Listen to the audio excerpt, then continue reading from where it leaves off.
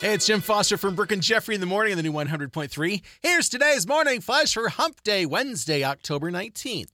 Ralph Macchio's got a new book out and has a few revelations that would have changed the 80s, 90s space-time continuum. If you're a fan of Star Trek or the Marvel Cinematic Universe with the multiverse, you know what I mean. First, he says he met with Steven Spielberg and Robert Zemeckis back in the early 80s about playing Marty McFly in Back to the Future. They asked if he could lose his New York accent because the Marty role was more of an all-American apple pie role, which we know, of course, was eventually given to Michael J. Fox, a Canadian.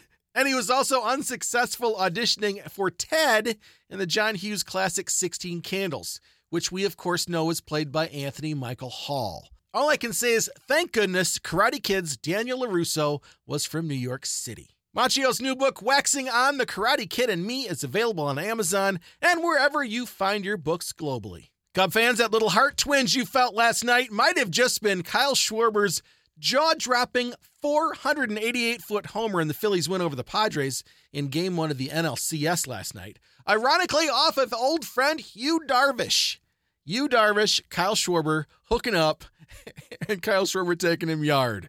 That one still hurts. And finally, today's totally useless fact of the day. You know when you go to Cheesecake Factory and they slam the menu down and it's like 4 different volumes because it's so big? Not to mention it usually takes you longer to figure out what you want to have than it took you to wait to get the table in the first place?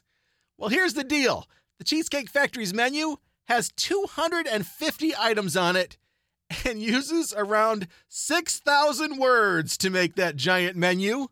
And now you know the rest of the story. Try using that in a random conversation with your mom or dad or your grandma today. See what that gets you. There's your Wednesday Morning Flash. Have a great day, and thanks again for checking out the new 100.3. She loves the 90s and 2000s.